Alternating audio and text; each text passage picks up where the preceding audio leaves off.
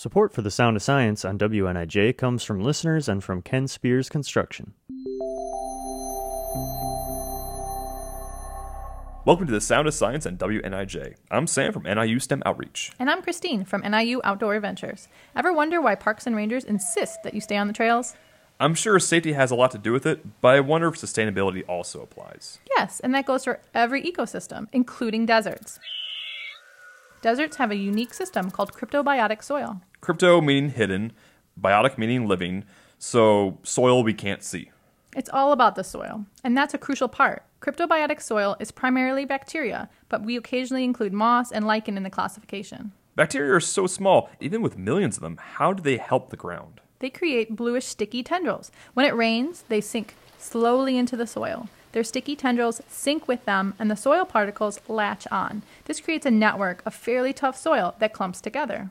Why is clumpy earth important? Deserts are harsh places with little vegetation. Clumpy earth or cryptobiotic soil helps prevent erosion by creating a crust that can't easily be blown away by the wind.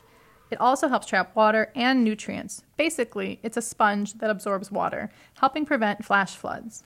Let's swing back to the beginning. Why stay on the trail? What's wrong with going off the beaten path? Cryptobiotic soil is fragile. Sure, it can hold dirt and sand together, but it won't hold up to you and your hiking boots. What's more, it can take nearly a decade to recover. So follow marked trails for safety and to keep the earth healthy. If you're interested in outdoorsy stuff, join NIU Outdoor Adventures on one of their many trips. This has been The Sound of Science on WNIJ. Where you learn something new every day.